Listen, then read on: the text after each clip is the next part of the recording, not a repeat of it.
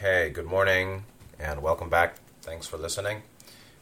Today is Wednesday, February 10th, moving into Chinese New Year here in Taiwan. And this will be the last talk in this little series of Apotheosis, Transfiguration, and Chinese Zhenren. And last time I read muchly on the Wikipedia page on Zhenren with the etymology of the character Zhen, its history, the radicals or components of the ancient character for Zhen that was used originally in Taoism, in Zhuangzi, Laozi, and 2,500 years ago, as a depiction of the perfected being, as well as, I would say, the attitude of a spiritual seeker or us seeking to continue learning, growing, and helping.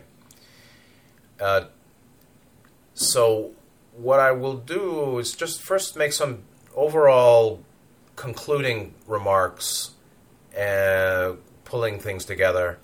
Then I want to read a couple of passages from the Taoist uses of the term Zhenren, from that same Wikipedia page, and then make final concluding remarks.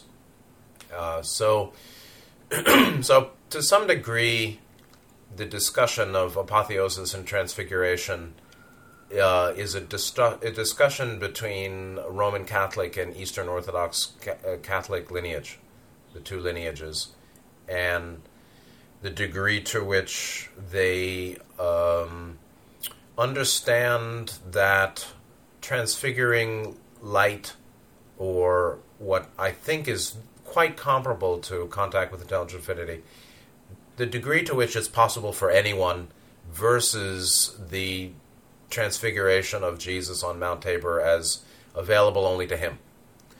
And clearly we saw that Western Roman Catholic does seem to focus more on crucifixion, and it seems to me obedience and grace as the way to salvation, while the Eastern Orthodox has a very active monastic, mystic tradition that is particularly centered on Mount Athos and the different monasteries there. That's where you get Saint Savas of Vatopaidi and his story, about 1,000 years ago, and his asceticism or denial of bodily needs, seeking transfiguration, actually, seeking to be one with God or receive the Christ light, to purify himself by harsh austerity, is not so different than Hindu yogis doing similarly. In Buddhism, the Buddhist perspective on asceticism is a little different. It was actually considered an ascetic type. There were 13 practices called Dutang in Pali, and then in Thailand they still do some of them, or do them, which were considered directly counteractive to tendencies of the three unwholesome roots or three poisons: grasping, aversion, ignorance, or desire, greed, and anger, aversion, temperament, and basic befuddled mind or foggy thinking, foggy mental condition is another way of looking at those three unwholesome roots, three poisons.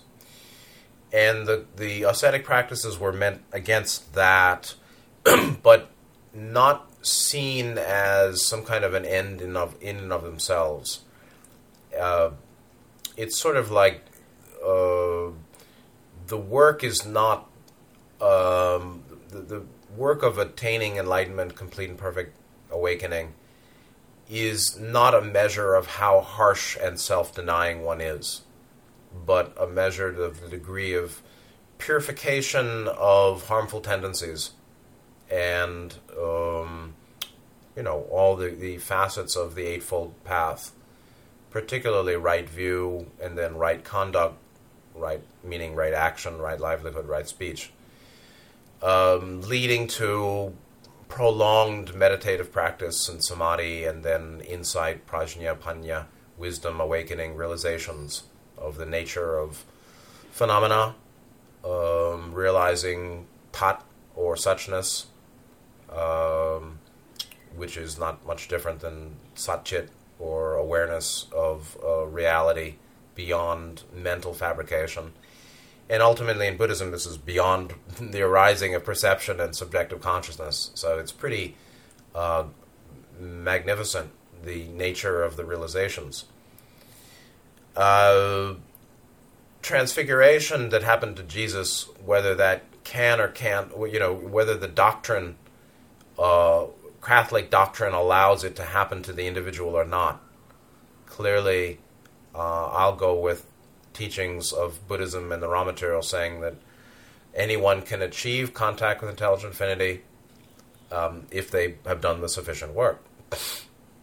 And that in and of itself doesn't purify the 7 chakras, or the particularly lower chakra blockages are cleared, not fully, obviously, by that. Even 6 chakra activation and meditation, Ross said, doesn't fully clear lower triad blockage, meaning there are people, and we can see examples of that, where people do a lot of practice, or they have spiritual power. They have some magical abilities, cities. They can read mind, or they can materialize objects. They can do magic of one sort or another. But they, are still selfish in various ways, or they've even had first-level awakening in Buddhism, Sotapanna, which obviously involves a lot of 6 and 7 chakra activation and coordination, or contact with intelligent infinity and shuttle gateway 6 to 7, while they still have grasping and aversion, and that's just normal, and that's understood in Buddhism. First level awakening is not the full purification of conduct or morality or mind. It's just a step. It's just one of the 4 stages. The Christian tradition, I think, the Catholic tradition, I think, suffers from a limited cosmology, and suffers from lack of grappling with the intricacies of reincarnation and multidimensional rebirth. They don't really seem to look into it. And therefore you've either got a Western Roman Catholic doctrine that has the view that Yeshua was the one and only Son of God, who didn't attain by way of human seeking for liberation and purification, but God gave it to him, or he was God incarnate and didn't come in to show the way of attainment, but rather to show a one-shot release from what? From this world, which looks just to me like harvestability to 4 density, which I think we've covered endlessly here. And so I think their cosmology suffers. And then while Eastern Orthodox doesn't really have the view of reincarnation either, they seem to be putting into practice some of those early church fathers' teachings, how apotheosis or deification or making man God was shown by Yeshua and available to all. And so becoming sons by participation. Saint Maximus the Confessor, deification is the encompassing and fulfillment of all times and ages. Basically this same old idea. He was made man that we might be made God. Well, that's done by transfiguration, by purification. And that's not holy grace, that's works. That's the person. Not everybody. Grace is available to all, but some don't get it, or most don't get it. Most don't have awakening. Most don't have transfiguration or ecstatic experiences of non-duality, because they haven't done the works needed to get the grace, it seems to me. So how anybody could believe that you can get to salvation or purification or complete awakening, development, by grace alone, not works, I don't get it, actually. And so I think there's some strange beliefs in Catholic doctrine, both Roman Catholic and Eastern Orthodox. Just like this whole thing about hesychast controversy. Is it uncreated light? Is it created light? Does it mean that Jesus is not the Son of Man? Could it only happen to him? There's a lot of trouble that they give themselves by I think, an inadequate understanding of human nature. You know, there's the Eastern understanding right from the earliest days of Vedantic yogis in the forest 3,000 years ago, when the Vedas were originally being formulated 4,000 years ago. These guys already understood that human potential is divine, and therefore the individual can return to source.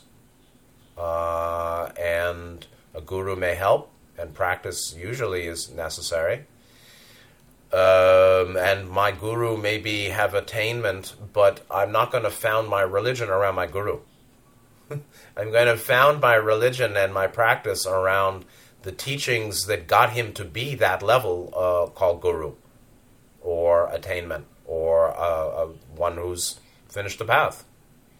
And so it's very interesting. There's a whole lot of celebration of the other in the Western tradition, or both Roman Catholic and Eastern Orthodox feast days for saints. Well, okay, so I guess in Hindu or in multiple Hindu traditions, yeah, there are celebration days for ancient teachers. There's one day a year called Buddha's Parinirvana celebration. Or there's, in Buddhism, there is celebration of Gautama's birthday and attainment of Nibbana Day, and so whenever that was imagined to be. I think they're on full moons in the first part of the year. And his death day, or day of leaving the incarnation. But that's it. There's no celebration of Shariputra. There's no extended focus upon the personality. And I think the Western seems to be a little bit more of a... They suffer from some kind of personality cultism, where Jesus is seen as the most important figure in the universe. And we worship him, rather than do inner transformation. And worship is not a heck of, depends, right? But commonly, worship is only moderately self-transforming, while praxis, some technique of mind training, commonly toward, from concentration to stillness and awareness, unbound, ever stilling further, and leading to all sorts of expansions of consciousness, that's transformatory or transformational. And worshiping somebody else's birth or death or life is of limited value, I think. And it leads to this focus on the Savior rather than save yourself. And the whole Western situation, the three Western religions, Judaism, Catholicism, Christianity, and Islam, seem to be very other-focused on deity as salvation. And the yogis in the forest 3,000, 4,000 years ago didn't have that view. The guru was important, or wonderful, beloved, but the religion was not of him. It was of what he's realized, the path that he's presumably completed. And so, even the Christian notion of being made God from the very hard hitters of the early days, as Irenaeus, Athanasius, Thomas Aquinas, make men gods as apotheosis. A similar experience to Yeshua on Mount Tabor having transfiguration. Even that is not well defined. What do you mean, become gods? They don't know, because they don't have much of a metaphysical ontology, the nature of being, according to a metaphysic. it doesn't seem to me, or maybe there is there, but I don't know it. I guess theologians have access to much more than we here. But progressive self-transformation over multiple lifetimes and multiple dimensional placement, rebirth, doesn't seem to have any bearing on the Western tradition's view of salvation or being made God, man made God. And I think that's a huge shortcoming, really. So, and somebody said that she had sort of a dramatic feeling of sensory release or ease going from the Western to the Eastern in a previous class. And so we can do that again and let it go the Western way, which I think is ultimately Martian-centered. It's good for Martians, ex-Martians. Not necessarily so good for fourth or fifth or sixth density wanderers. I think the Eastern approach is a lot less rigid and tender and less brutal. There's a certain brutality to Western religion, it seems to me. And that's the Martian basis, perhaps. In any case, in the final section on today's conclusion of this series, reading Taoist uses of Zhenren, just a couple of long quotes I'd like to present from particularly one of the best translators of Zhuangzi is Burton Watson. So what Arthur Whaley is for the Tao Te Ching, Burton Watson is for Zhuangzi. Zhuangzi being the second in command in the Taoist, traditional Taoist, philosophical Taoist hierarchy. Philosophical Taoism is not about Qigong and Tai Chi. It's not about sexual tantra and manipulation of breath and fluids and all that. It's really Ra said, begin and end in the creator, not in technique. It's non-technique, philosophical all the way, top-down, purified view, spiritualized mental view and opinion and perspective, and that will affect and seed balance and clarity and harmony, love, wisdom, into lower levels of personal mind and body and conduct and life expression. Top-down way of transformation, which is complementary to the bottom-up, which is technique, which is useful. But this is uses of the term Zhenren from Zhuangzi, particularly translated by Burton Watson. So let me see how we're doing here. Let me direct your attention to that and just do some straight-up reading here from Wikipedia on Taoist uses of Zhenren. While the Tao Te Ching has the first occurrences of Zhen, true or real or upside down, I, concealed, man or person, Zhuangzi, the Zhuangzi, which the means the book of him, Zhuangzi. Lao Tzu, Zhuangzi, Zi is a honorific. The Zhuangzi has the first recorded uses of Zhenren, true person, all right, whatever, whether it's true or real person. So Zhen is in Tao Te Ching, but Zhenren is in Zhuangzi. Okay, later Zhenren meanings or usage are found in Buddhist and other texts. So the first use of the term Zhenren, not just Zhen, in Zhuangzi, the section on Zhuangzi. The Zhuangzi, 3rd to 2nd centuries BCE, so about 2,200 years ago plus, has 66 occurrences of Zhen, 19 of them in the compound Zhenren. Burton Watson translates it as true man. Very simple, traditional way. True man, which doesn't mean male genitals. He translates it as true man and notes, quote, another term for the Taoist sage, synonymous with the perfect man or the holy man. The most descriptive Zhenren passage repeats it 9 times, and this is the passage I want to first read, number 6. It may be chapter 6. So first of all, he's a traditional translator of the caliber and classical training of Arthur Whaley, Burton Watson. I read him in the 80s. And great guy, good stuff. At Columbia University again. And number one, he just says, true man, not worrying about gender politics. Number two, he says it's synonymous with perfect man or holy man, which is a different term. It's sort of shen ren, not jun ren. So S-H-E-N rather than Z-H-E-N. Different sound, different word, man. But he calls it synonymous. And roughly, I think that's absolutely correct. These guys are not splitting hairs too much, but just giving the simple, straight definition, and you can work with it yourself. He's not going to hold your hand and tell you 8 different options or try to work with misunderstanding before it arises.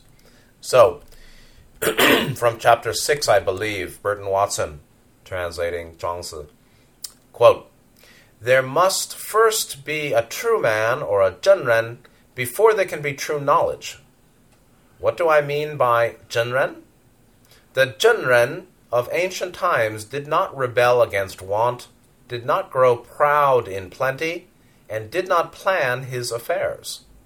A man like this could commit an error and not regret it, could meet with success and not make a show. A man like this could climb the high places and not be frightened, could enter the water and not get wet, could enter the fire and not get burned. His knowledge was able to climb all the way up to the Tao like this. The zhenren of ancient times slept without dreaming and woke without care.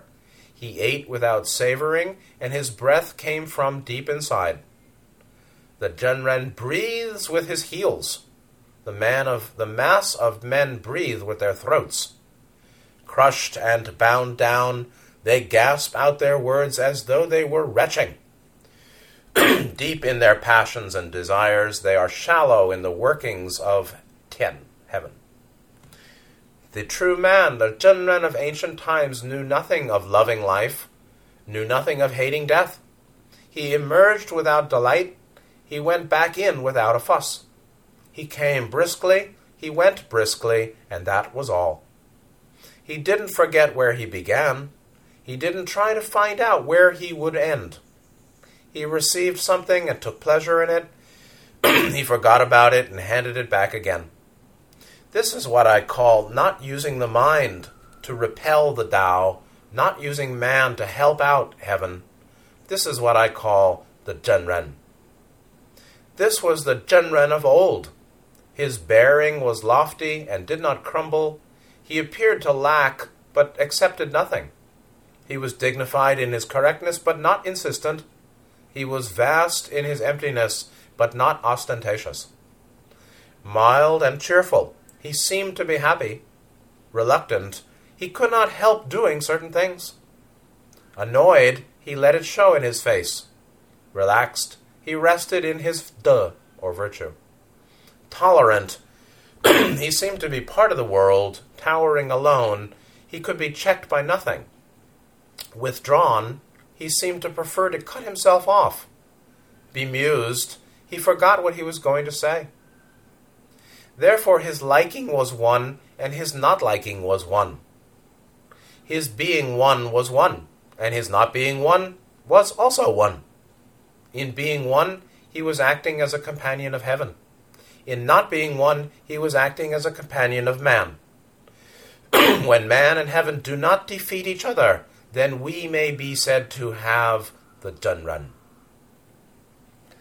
And thereby have I decided the next section, the next series will be the Zhuangzi, straight up reading from Burton Watson, which I have an ancient translation of available here and online still. I can show you. So that's what we'll do. When we get to it next week or after, I will do a reading of the Zhuangzi, and we'll just see how far. It's a long book, but we'll see how far. Some of it is very fanciful. Some of it is deep. Some of it I might not agree with. Some of it doesn't seem to apply. Some of it seems perfect. So, the zhenren, true man, he can be with people, he can be alone, he can go with things without struggle, even if he knows they're distorted. He can reject something without hate. He can accept something without grasping. But this first line is critical. There must be first a Junren before there can be true knowledge.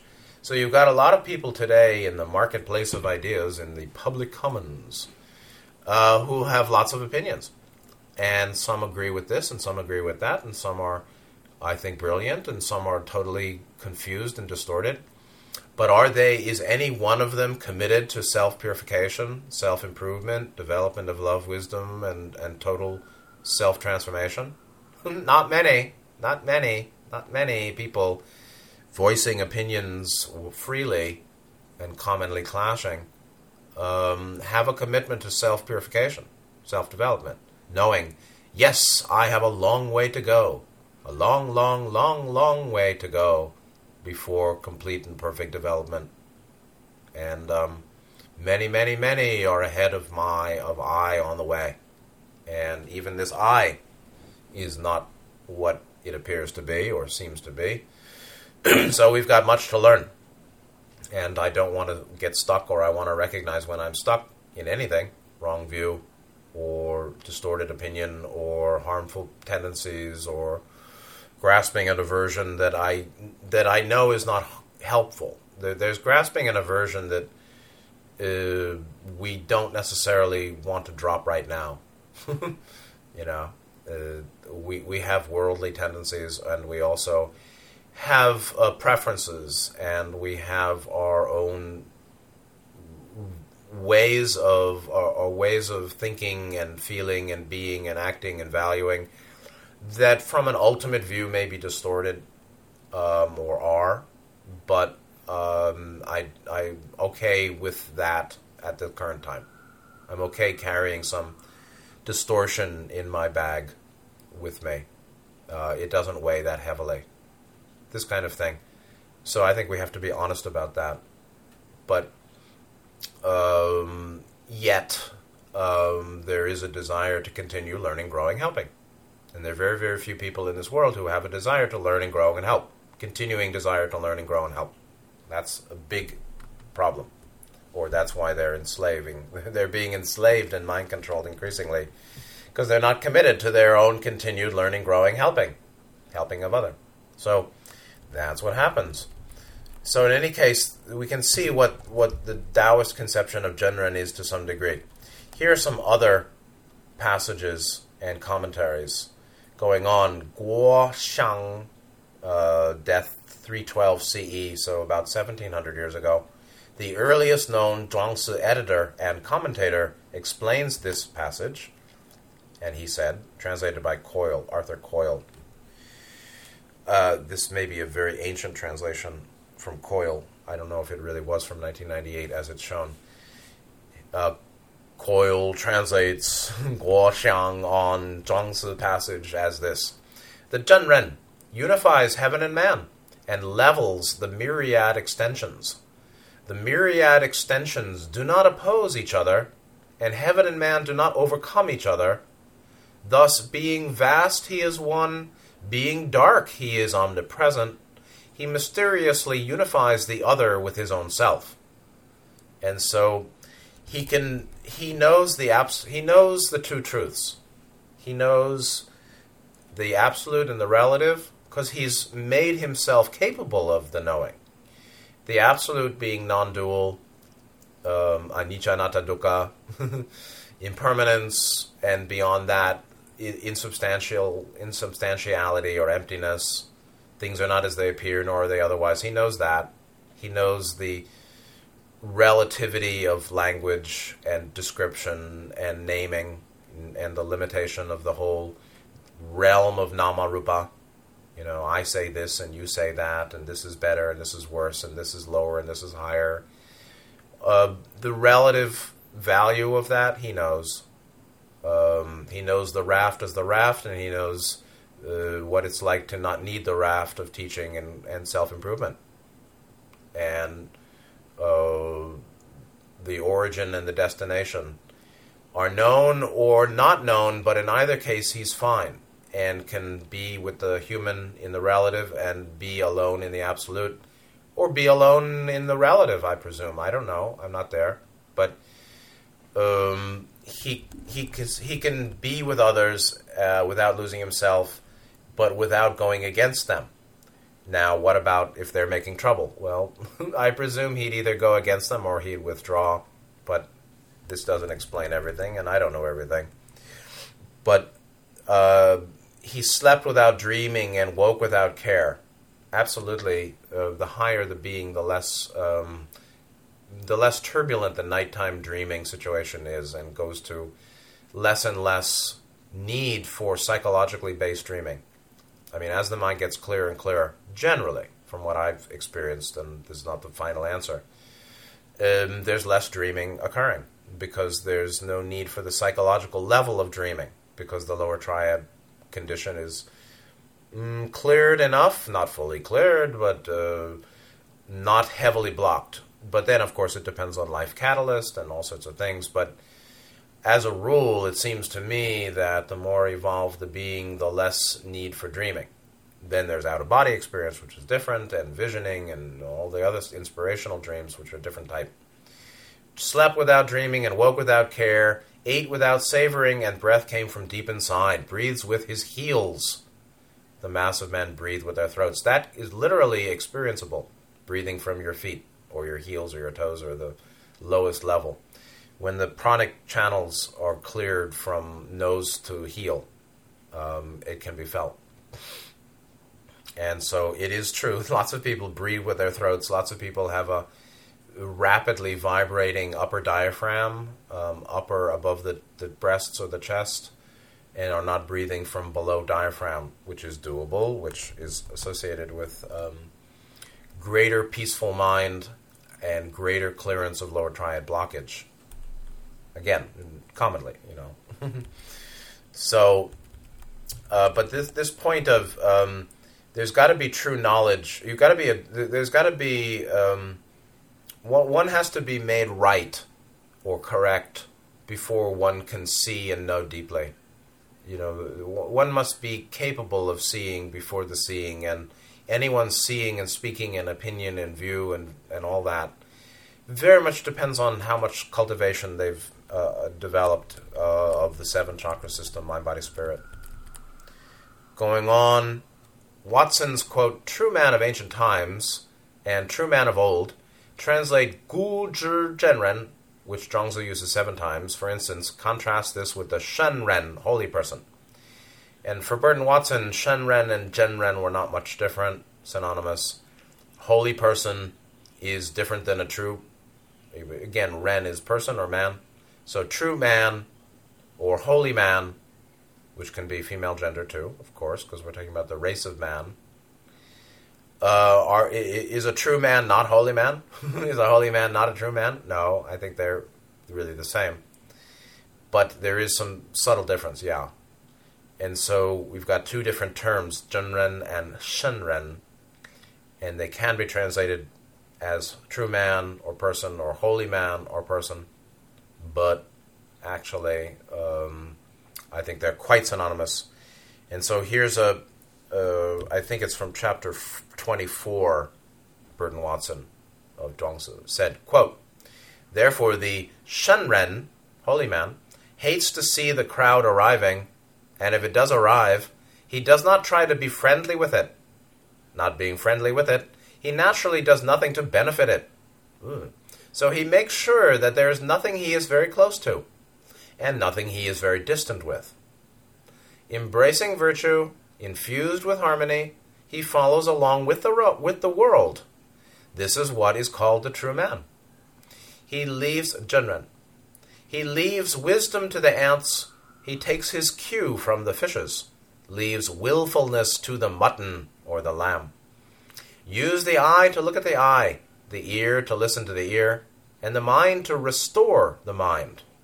Do this, and your levelness will be as though measured with the line.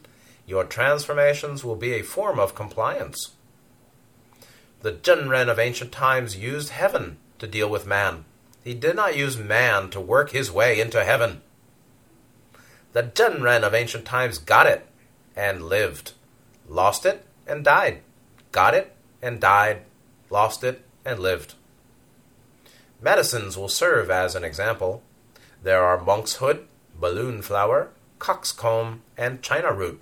Each has a time when it is the sovereign remedy, though the individual cases are too numerous to describe. Very good stuff.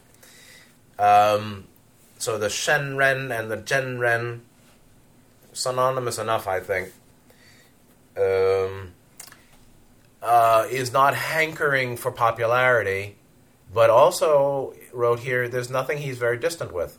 Now again, the common approach, the meta-analysis reveals that commonly, translator, or people like me, or you, possibly, read a teaching wanting to agree with all of it.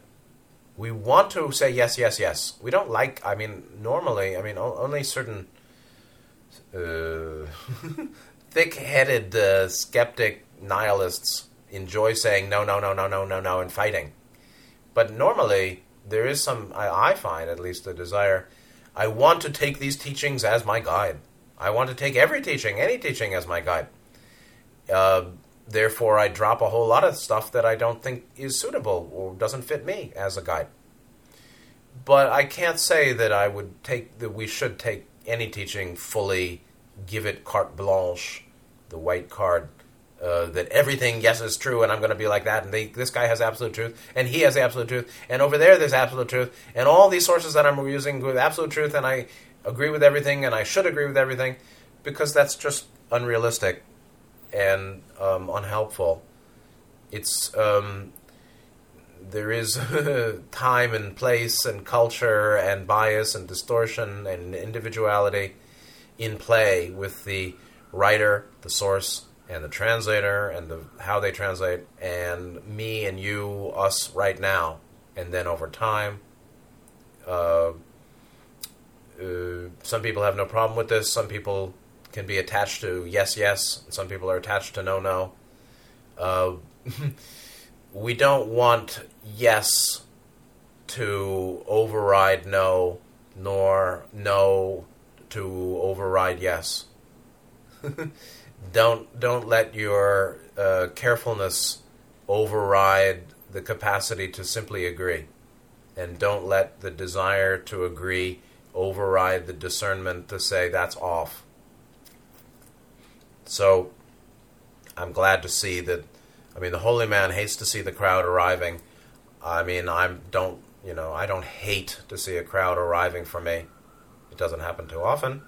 A crowd of ants for sure in my bathroom, and a crowd of hungry dogs and cats occasionally. I don't really hate to see it arriving. Does that mean I'm not a holy man? Maybe. On the other hand, there's this ending phrase, he naturally, and nothing he's very distant with. So nothing he's very close to, nothing he's very distant with. If you've seen a real teacher, they really are not sentimental, and they're not attached to their students. and commonly students go to that teacher and hope the teacher will sort of touch him or her and say, you are special, I've waited all my life for you, you are the one to be my successor, you are so great, nobody sees it but me. And that almost never happens. And if it does happen, actually, you're probably in trouble, because he's probably a charlatan, and he's going to hook ya. And so, normally, the righteous teacher loves warmly without attachment, and values truly without cultivating pride in a student. And as one adept once said, something like, they know you're more developed than you think you are, and less developed than you think you are. You have blockages that you don't even know about, much more than you realize. And you have development that is admirable and real and permanent, more than you realize as well. So you're more developed than you think, and you're less developed than you think. You have more distortions than you realize, and you have greater development than you know as well. Okay, that's fair. So, but this sort of detachment, this is vairagya, right? Renunciation of sentimental preference, and a certain clingy attitude. Commonly, the teacher that overvalues the student is manipulative and or damaged. or just sad and a little lonely and wants a son or a daughter or something. So, but commonly, the guys that are very, very free don't make any student feel special. And they're not into big crowds coming. And if they're into a big crowd coming and more money for the temple and the projects, they're a businessman. Businessmen in robes are all over the place, you know. Yellow robes, red robes, black robes, gray robes, white robes. So, monastic businessmen in robes proliferate. It's been very common. So, but this whole term of this view that he's not attached to human, and he's not rigidly adverse to human either. He used heaven to deal with man. He didn't use man to work his way into heaven. Begin and end in the Creator, not in technique.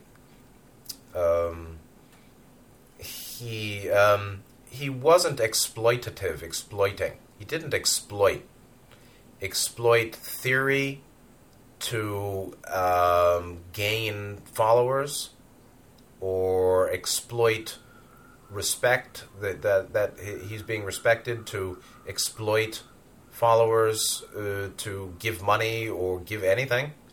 So he didn't exploit people and didn't exploit his knowledge or wisdom or development for some kind of personal gaining.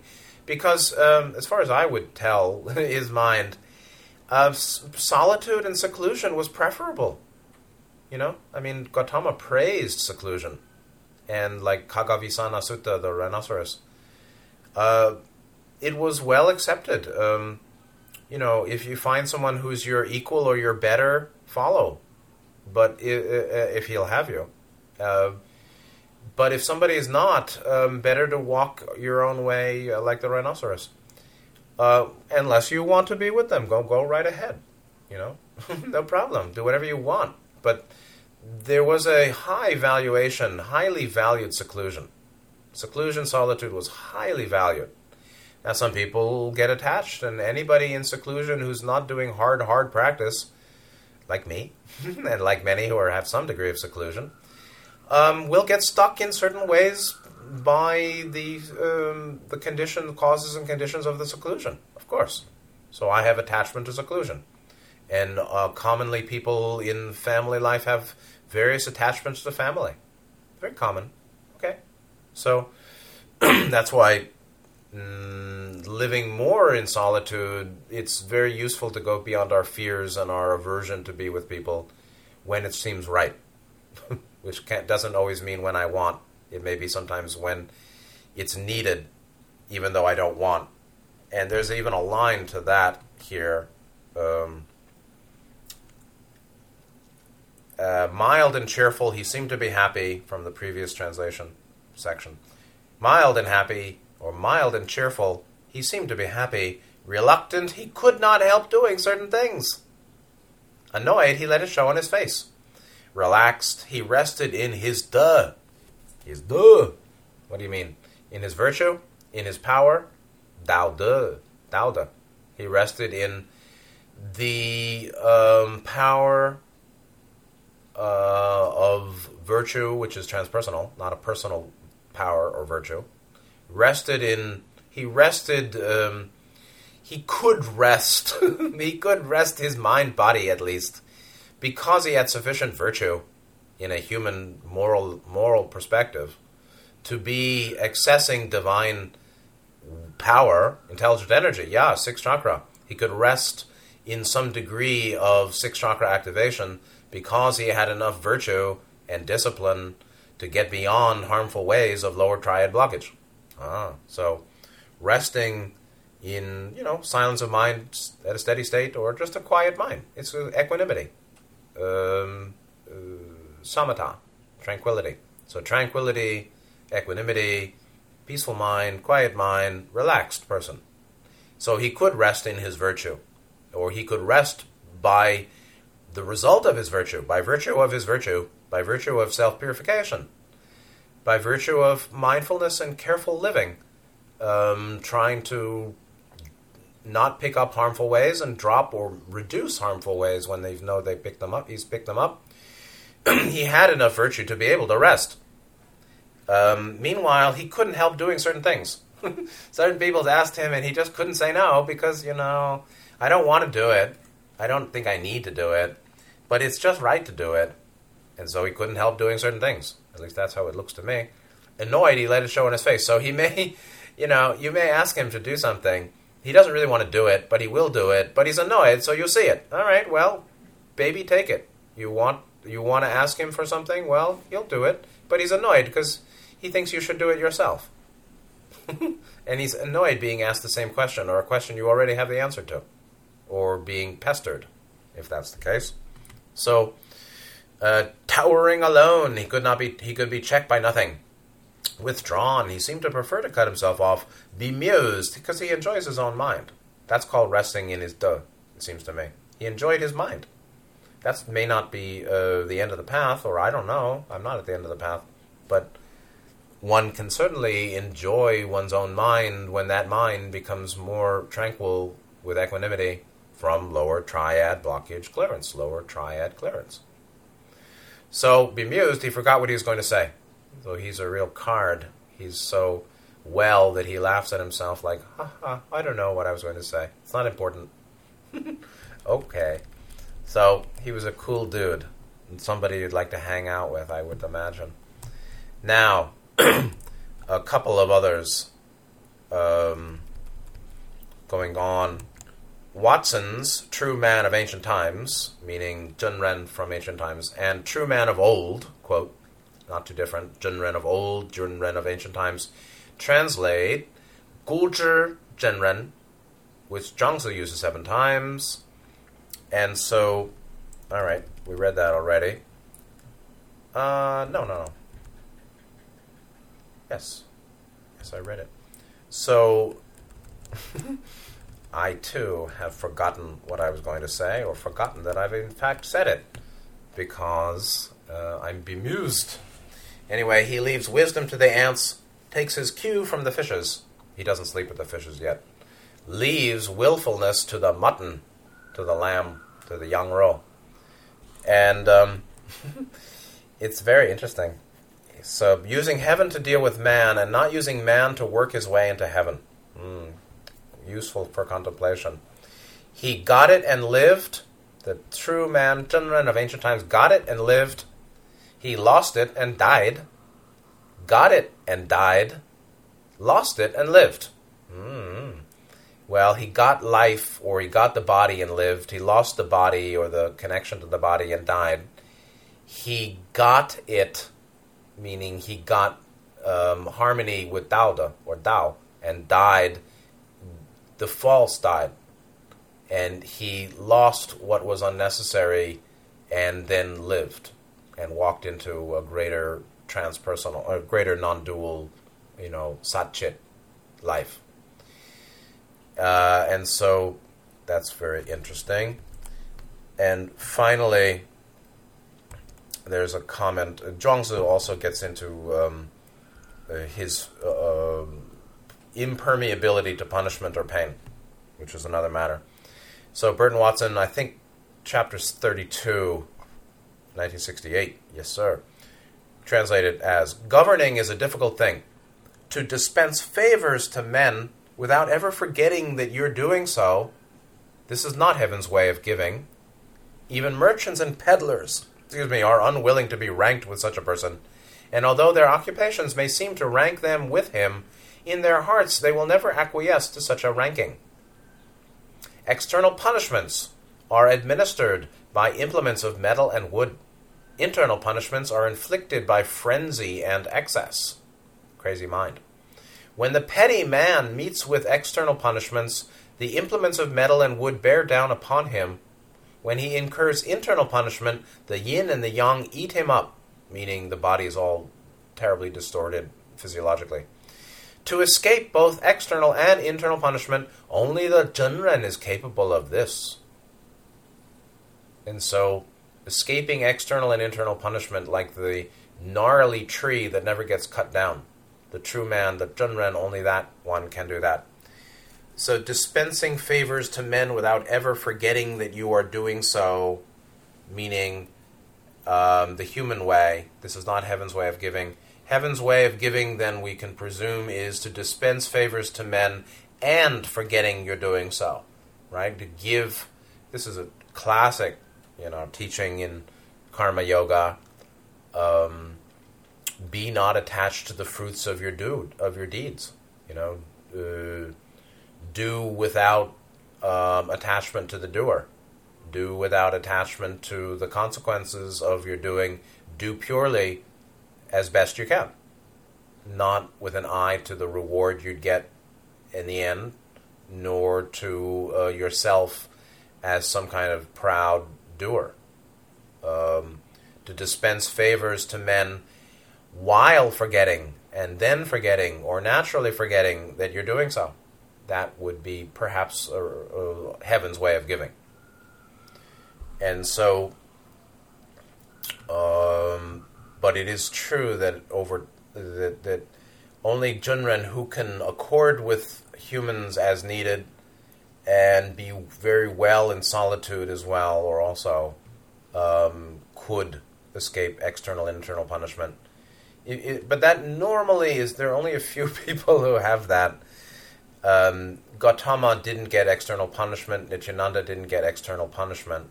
They both aged, but neither of them got any kind of major beatdown from the society. No scandals, of course. Ramana Maharshi also, Webu Sayadaw also. A lot of, the Karmapa, the greater previous Karmapa, no trouble. But they all aged and got sick. And that's that's part of their path, perhaps. So, the last thing I want to read and then wrap up is from a little-known Taoist text called the Wenzhi. Wenzhi, their write-up is classic Taoist text, allegedly written by a disciple of Lao Tzu. It was written by a guy who read it and did meditation. I think I can understand that. The text was widely read and highly revered in the centuries following its creation. And then scholars who had even less wisdom after 500 years, the 8th century or so, scholars started to questioning its authenticity and dismissing it for one reason or other. It was not. It was a compilation by some guys who were trying to put these teachings into practice, and but it's pretty good. So, the final reading on this page, Wenzhi, the little-known Taoist text Wenzhi, has 17 occurrences of Zhenren. For example, this context echoes Zhuangzi 6, the first one, defining Zhenren as sleeping without dreaming. Some of it is just a straight-up copy of Lao Tzu Zhuangzi, and some of it was these guys' realizations. The Tao molds myriad beings, but is ever formless. Silent and unmoving, it totally comprehends the undifferentiated unknown. No vastness is great enough to be outside it. No minuteness is small enough to be inside it. It has no house, but gives birth to all the names of the existent and non-existent. Real people embody this through open emptiness, even easiness, clear cleanness, flexible yielding, unadulterated purity, and plain simplicity, not getting mixed up in things. Their perfect De is the Tao of heaven and earth. So they are called real people. Now that may be Zhenren. Real people. Baby, I'm a real person. How about Zhenren? Zhenren knows how to deem the self great and the world small. They esteem self-government, right? Swabhava. And disdain governing others. No control, please. They do not let things disturb their harmony. They do not let desires derange their feelings. Concealing their names, they hide when the Tao is in effect and appear when it is not. They act without contrivance, work without striving, and know without intellectualizing. Therefore, Zhenren deliberately return to essence, relying on the support of spirit, thus attaining completeness. So they sleep without dreams and wake without worries. Yes, we should read that too. Translated by the famous, I think, Thomas Cleary. Cleary, one of the great translators. This is from 91 translation. The good stuff, came prior. Now is the time for the bad stuff, in terms of culture, generally. But some of these classic texts are 20, 40, 60 years. The translations, word 20th century. Good stuff. And so, those are other comments on Zhenren. So, and just a couple of lines to reiterate and comment briefly on, and then I'm going to close it all up for the series. Zhenren embody this, he's basically showing how the Zhenren emulates the Tao. And so the Tao is, and it acts by way of the.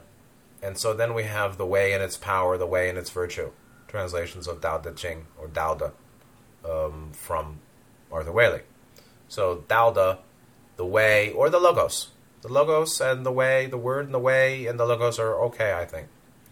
Or Paramatman. It's really the Logos, because we're talking about a creator, a creative source, a source of creation and the laws of creation. So it's not the same as Paramatman or a being in eighth density, but the Logos that makes the seven-dimensional octave as a personification of Tao. Tao is sort of the non-personal, a non-personalistic way of saying Logos. So Tao, or Logos, holds myriad beings but is ever formless, silent and unmoving. It totally comprehends the undifferentiated unknown. So knowing the undifferentiated, not by concept, but by Satchit. And that's Satchit obviously doesn't require Sankhara or Vijnana. Of course, Satchit Ananda, Satchit awareness, reality awareness, or awareness of phenomena or life or existence or true reality as it really is, beyond any distorted overlay or filtered lack of perception, deficient perception, beyond any separative, beyond any naming our mental or individualist process of knowing without needing to think, obviously, is a tie into that. So comprehends the undifferentiated unknown. No vastness is great enough to be outside it. No minuteness is small enough to be inside it. No inside, no outside. Has no house. The octave is not a place. The octave is a dream. It's a shimmering dream. But for us, it's a house.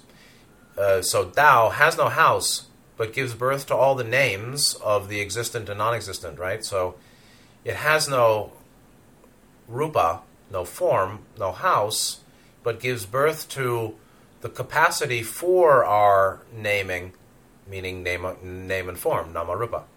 It's the source of nama-rupa, the source of beings that have a sense of beingness, that have consciousness that can do the naming, and the so-called external environment of dimensionalities and rupa, or form, and energy fields and all that can be named.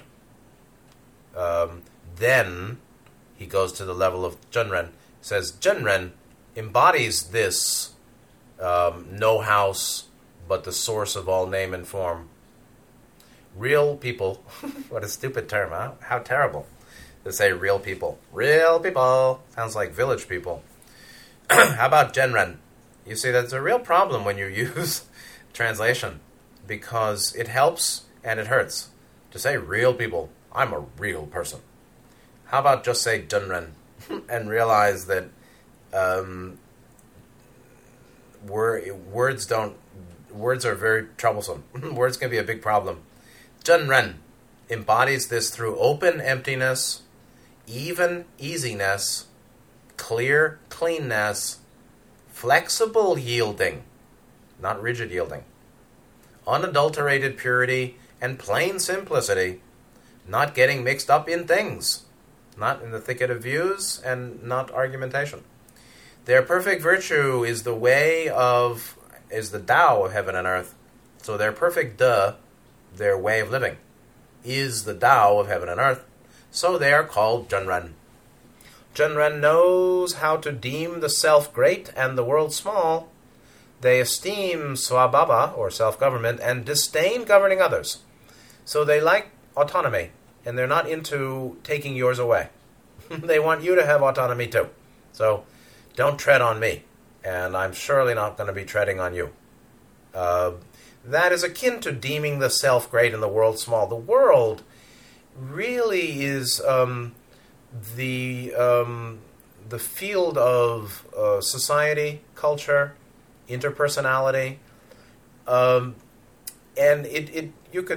people get stuck on all sorts of things, but without getting stuck on disregarding relationship and disregarding responsibility and disregarding dharma and doing your dharma, your danda, without disregarding all that, neglecting that, and hating it, yet there is as I said, the higher, greater value of the inner that goes up, in and up, or out and down. If you overvalue the world, which is overvaluing the outer, you'll go down into the world of lower triad blockage, or into the world of the first three chakras.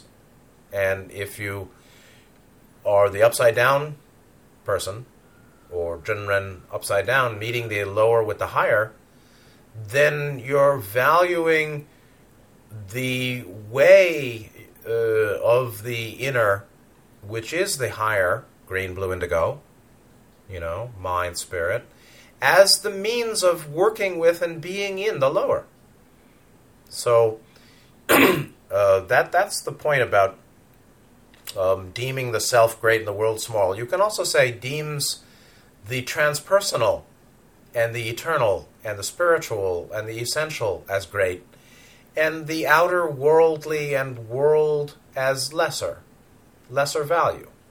There's greater dukkha in the outer, there's greater sukha in the inner, and the way of meeting the outer is with the upper. Something like that. So he esteems self-government as self-swabhava, swaraja, swaraj. He is a true swaraji. Swaraji, swa, self or own, raj, kingship, lordship, rulership. That's esteemed self-government.